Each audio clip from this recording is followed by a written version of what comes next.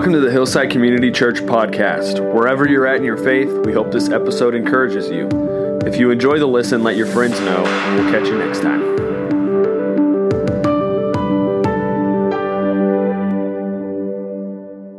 Good morning. We're glad you could join us today. My birthday's coming up in about 3 weeks, in case anybody at home was just itching to know that. But I won't tell you how old I'm going to be because I'm at that perfect age right now where everybody that's older than me still sees me as young and immature, but everybody younger than me still sees me as old and outdated. So, it's wonderful. It's great to be in the prime of your life right now. But my wife keeps asking the question, my wife and my mom and my mother-in-law, what do you want? And I usually hate the question because I hate thinking about birthday present ideas. But it's invaded my head this week. It has just been ringing around and around and around, and I'm on the back porch this week and just asking myself the question, what do I want? And what, right now, what do I want right now? And we're all feeling restless to some extent right now. Forget the pandemic, forget being shut inside. We are always restless to some extent. It's a part of who we are. In some sense, we're all like the beach ball that you try to hold under the water in the swimming pool. You know the feeling when you're sitting on it and your legs start shaking and you start wobbling back and forth until you finally give up and it just rockets out of the pool because it's not at rest until it gets to where it wants to be. Well, Paul has been teaching us that we are like the beach ball being held under the water. He's trying to teach us that we need to be content wherever we are, in every circumstance, with whatever we have. But this next section is fascinating because Paul now introduces an entirely different kind of restlessness, one that he actually wants us to have. But what is it? What's the answer to the question, what do you want? Right now, what makes you restless? What keeps you up at night and consumes your thoughts and your planning right now? What does Paul have to say to the perpetual wanderers, to the beach ball hearts? Would he tell us to keep sitting on the ball and just pray for contentment as we hold it under? Or does our discontent need to be redirected somewhere else? Paul's going to show us today that there is a good and a bad kind of restlessness. There is a selfish discontent and a holy discontent. The patron saint of wandering hearts, St. Augustine, he said it like this, and you've most likely heard this. You have made us for yourself, and our hearts are restless until they find their rest in you. It's the beach ball. It's our beach ball hearts. So there is a good kind of restlessness, and in order to navigate just the thin line between the two, we're going to split this restlessness or this discontent into 3 parts: the direction, the pace, and the goal. We're going to look at the direction of our restlessness, the pace of it, and the goal of our restlessness or our discontent. So you remember in chapter 3, Paul gives us the end goal. It's knowing Jesus. He said in verse 8, in verse 10, his supreme goal is to know him intimately, which means carrying the power of Christ's resurrection into his daily life, but it also means entering in and fellowshipping with him in his sufferings. It means being conformed to his death. That's the only way to know Jesus intimately, and for Paul, it's worth it. And he says in verse 7 that all his striving and earning and anything he thought gave him a leg up or an advantage, everything he thought was gain, it turned out to be a disadvantage to him. It got in the way of him knowing Jesus, and he wants nothing more than to know Jesus intimately. But he says in verse 12, he's not there yet. Paul is confined in a prison cell. He's counting everything he once valued as loss. And he's preaching contentment in every circumstance, yet he is not content in every way. He's not. There is a holy discontent in his relationship with Christ. I want you to see the disparity here between last week and this week.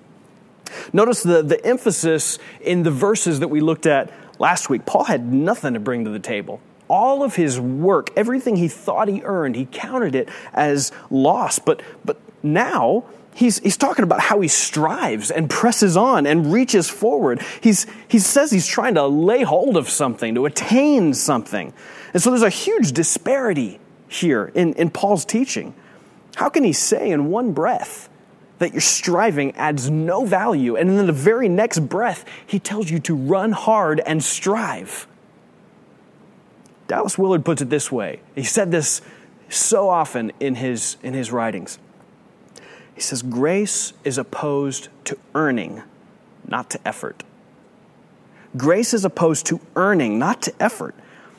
So the distinction that we're going to see here, it comes down to that difference between earning and effort, between adding value and adding intimacy. To strive because you're trying to earn something or add value to your life is a heaping pile of dookie, as using Paul's image from last week. But to strive for intimacy, that's a whole nother story for Paul. He's still striving, but it's redirected. His striving, his restlessness, his discontent, it's changed course. And this is really the key here. When you're wondering about your motives, how to distinguish between earning and effort, where that thin line is between them, I started asking myself the question this week, am I doing this because I think it adds value to my net worth? Or am I doing it because it adds to my intimacy with Christ? It's not always easy to tell, but there have been a few times just this week where I've stopped myself and I said, I can see that I'm doing this for validation, for acceptance, for approval, whatever the thing is I'm doing in the moment. I'm starting to see when I'm doing it for those things. And it's freeing when you realize it's not a value play anymore. It's a proximity play, an intimacy play. To be near him. We still strive, but the direction of our striving has changed. It's not just up and down in valuation, but straight ahead toward Jesus. And it's because Paul's value is already set that he's so open about his imperfections. Look at verse 12. He says, not that I've already attained this. That is, I have not already been perfected, but I strive to lay hold of that for which Christ Jesus also laid hold of me. That's it. He's not perfect, but Jesus laid hold of him anyway. Instead of touting his resume like he did before in the beginning of chapter 3, trying to gain approval from God and everybody else, Paul now freely admits his imperfections. Why does he not care, though, if you approve anymore? Why does he not seek validation or a higher valuation of himself? It's because his value is set. It's set. Simple economics are in play here. Think about just what it takes to set the value of something. How do we set a price? Whether it's the marketplace or the stock markets, you see the stocks going up and down in fluctuation because they're trying to find at what price somebody is willing to pay for the share of that stock. Well, in chapter 2, what was Jesus willing to pay? He gave his life. There is no higher price. And if he was willing to pay that while we were still enemies of God, there's nothing that can change your value, your net worth, not your successes or your failures. Paul, he's the same guy who wrote in Romans 8 saying that absolutely nothing could separate us from the love of God. Absolutely nothing. Paul is now pressing forward to lay hold of the one who laid hold of him. That's his goal. And so in the next verse, he says this, brothers and sisters, I do not regard myself, or I do not consider myself to have attained this. He says, I'm not there. Instead, I am single-minded, forgetting the things that are behind and reaching out for the things that are ahead. With this goal in mind, I strive toward the prize of the upward call of God in Christ Jesus. Look at the freedom Paul has in running to Christ. Not only has the direction of his ambition changed from this up and down fluctuation to this movement straight ahead, but the pace at which he is running it's an all-out sprint. There's no passivity here, no sluggish attitude waiting for God to make all the moves as if that were the pinnacle of our faith and our Christian life rather than an excuse for laziness and apathy. How many times do we use waiting on God as an excuse for our inactivity? Paul has a holy ambition, a holy discontent. He knows God is in control and that he can be content in whatever situation that he finds himself, but he will never stop striving forward to Christ. Forgetting what is behind, reaching forward to what lies ahead. But what is behind that Paul is forgetting? We got to answer this question. I was wondering this in my study this week. Just, does it have to do with his successes? You know, all the things, the long resume from chapter 3, all the advantages that he counts as a loss? Or is he talking about his failures? All the sin that kept him from Christ? Yes, all of it. He's leaving all of it behind. Anything that hindered his running toward Christ is sloughed off and stripped away so that he can run faster toward him. Now look, he's not forgetting them in the sense that he never recalls them or learns from them. He's forgetting them in the sense that he doesn't let his past failures weigh him down. He doesn't let his past successes make him complacent. When was the last time that you felt like a failure, like you really messed it up? You really messed up big time. Did you assess what happened and learn from it and just move on? Or did it linger? Because for me, I'm a lingerer. If I have a even the smallest failure in my life, I'm a lingerer. I get stuck on it. It just keeps repeating in my head. Paul lets it go. But he doesn't forget them as if he's now unaware of his shortcomings. He's fully aware. In verses 12 through 14, when he says he has not reached that point, he has not attained his goal. In fact, the closer that you get to Christ, the more aware you are of your own sin, of your own shortcomings. Charles Spurgeon used the illustration of the weight of water.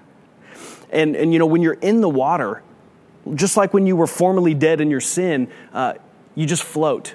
You're just weightless. You're unaware of the weight of the water.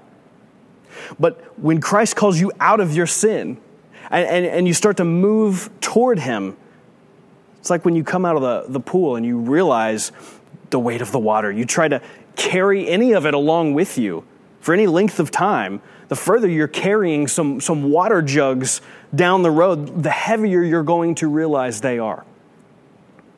You were weightless and unaware before Christ. But now the closer you get to Christ, the longer that you walk with him down that path, the more aware you are of the weight of the sin in your life. So Paul's not unaware. He's not just lingering over it and letting it weigh him down anymore. He's letting go. Those are our failures, but when was the last time that you felt like a success? Like you nailed it. You really got this one. You really feel like you're on the top of the world and did a good job. It's one thing to celebrate it and to thank God for it. But how often do we rest on our laurels, on our past wins? How often do we let ourselves feel satisfied or content with our spiritual lives? How many of us are still living off of yesterday's grace, yesterday's revelation? Paul wants renewed running every day, renewed intimacy with Jesus every single day. So not only has the direction of Paul's restless ambition changed, but the pace at which he's running, it's unencumbered. Not because he's perfect, but because he has a realistic view of his value. Look at what he says in verse 15. I love how the net translates it. Therefore, let those of us who are perfect embrace this point of view. Perfect. Paul just said in verse 12 that he has not achieved perfection. The net puts it in quotations because he's most likely being sarcastic here. I have no idea any other way that we could take it. He's most likely being sarcastic. He's saying the perfect or mature Christian is the one who realizes his imperfection. And yet he runs imperfectly toward Christ. That's the perfect Christian. I wrote it down in my notes this way. I said the mature Christian is the one who realizes that neither his successes nor his failures add or subtract anything from his value. The goal of all his striving is not to achieve a greater valuation of his own life, but to fight inch by inch for the closest possible proximity to the Savior who already values him infinitely.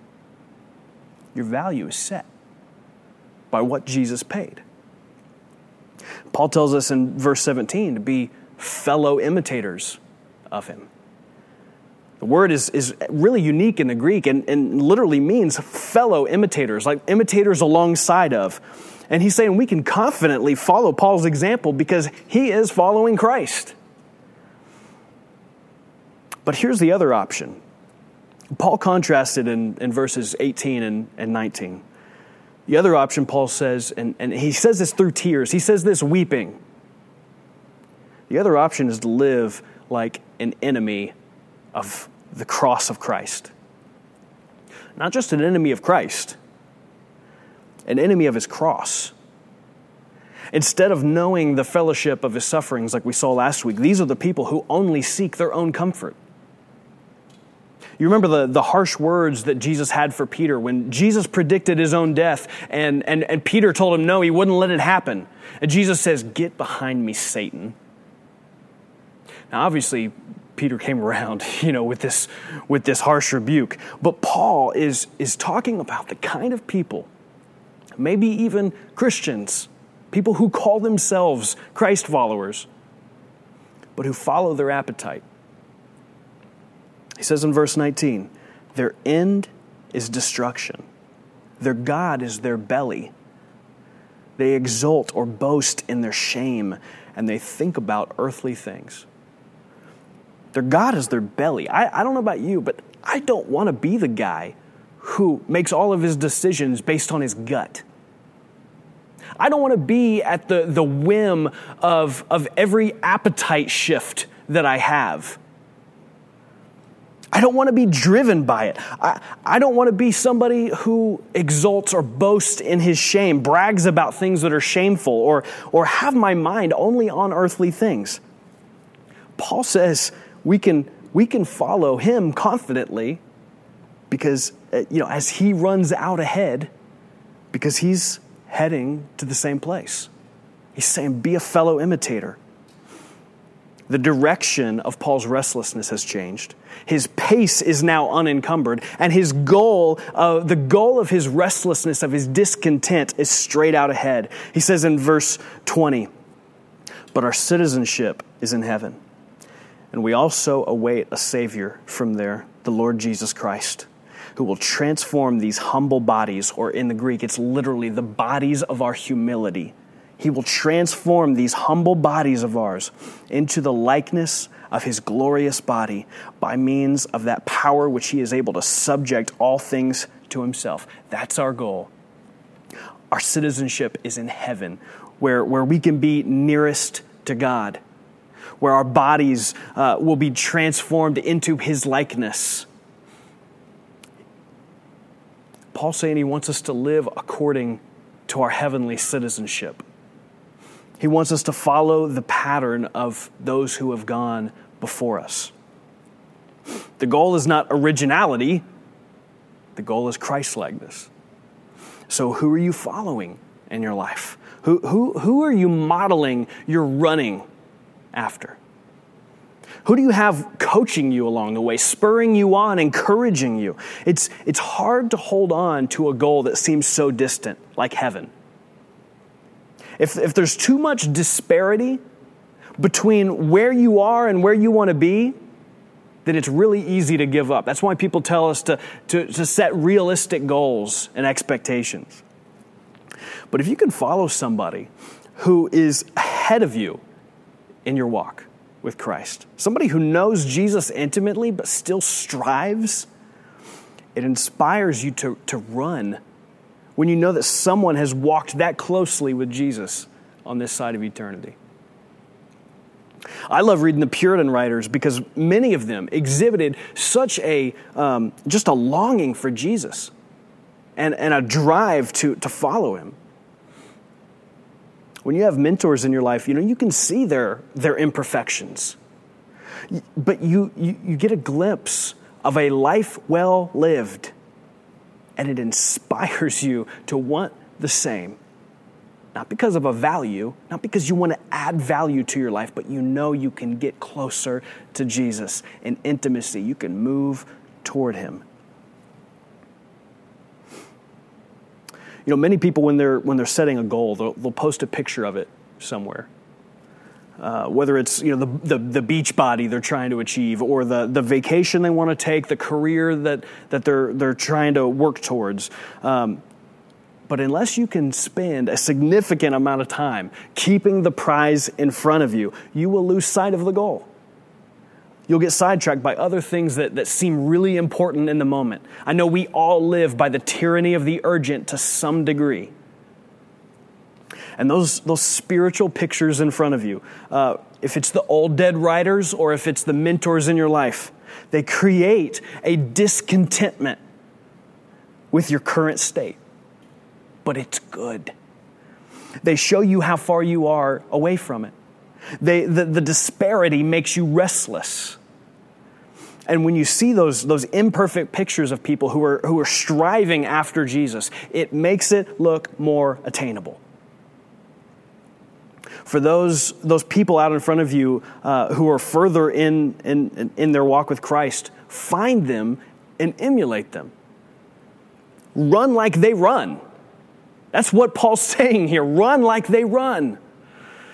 So we see the direction, we see the pace, we see the goal. Just remember as you're running, nothing I do is a value play anymore. It's a proximity play. Nearness to Christ is the goal. To say I want to be a better Christian is to miss the point. Better implies value. We don't need people walking around saying that they want to be better Christians. Our goal is nearness to Jesus. That's what we strive for. We're not earning anything. We are 100%, though, putting effort in to know him. And this is so important because remember what Jesus says in Matthew 7. These are terrifying words. He says, "Not everybody that says to me, 'Lord, Lord,' will enter the kingdom. On that day, many will say to me, 'Lord, Lord, didn't we prophesy in your name, and in your name cast out demons and do many powerful deeds?' That sounds like a person I would let in. Then I will declare to them, 'I never knew you.'" What happens if you thought you're about to enter into your heavenly citizenship, and you get there, and God says those words to you, "I never knew you"? You might start scrambling a little bit. You might start thinking, how is that possible? You're blindsided and you wonder, I went to church almost every week. I led small groups and Bible studies. Maybe I was a pastor or a speaker or an author. I was a good dad, mom, husband, wife, brother, sister. I was a missionary. I fed starving children and taught them how to read the Bible, for goodness sake. Wow, God might say. You sound really valuable. But when you were seeking the value, when you were adding that value to your life, where was I? Did you run after me? Did you seek me to come near to me? Did you strive to know me? So here's how I've been applying this to my own life this week. In order to retrain my mind with just about every decision I'm making, I'm asking myself, is this a value play or proximity play? Am I doing this to add value to my life or because it will bring me nearer to Jesus? That's the difference between earning and effort. Of the times that I felt closest to Jesus, one of them was when I was in high school, and I would just go off on these drives for 30 minutes at a time.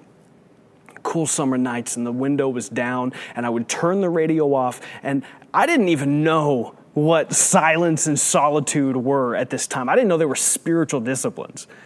I just knew that I needed to be closer to Him, and so I shut off the distractions. Try that this week. You may not be able to leave the house and go wherever you want to go yet, but you can go for a drive for 20 to 30 minutes. If you don't have a car, you can go take a bike ride. Strive for that nearness this week. One of my favorite Psalms is Psalm 73, starting in verse 25, and this is one it's worth committing to memory. Whom have I in heaven but you? And besides you, I desire nothing on earth. My flesh and my heart may fail, and they will. But God is the strength of my heart and my portion forever. For behold, those who are far from you will perish. Notice the proximity. Those who are far from you will perish. You have destroyed all those who are unfaithful to you. But as for me, the nearness of God is my good. I have made the Lord God my refuge, that I may tell of all your works. Is that true of you? Is it true of me? Is the nearness of God your good? Is it where you find your value? Because remember, this is not a value play. This is a proximity play. Let's stop trying to make ourselves more valuable. Stop playing that game. Allow Jesus to redirect your restless heart, to redirect that discontent. Run toward Him relentlessly. And let's keep our eyes on the prize. Let's pray. God, I thank you that you want to be near to us. Just the thought that you want to be near is overwhelming. It's enough to think on for the rest of the week, just the fact that you want to be near and you came near. And now you invite us to be near to you. God, help us to not be looking to add to our value because it's set by what you paid. But help us to seek that intimacy, that nearness. And it is in your mighty name that we pray. Amen.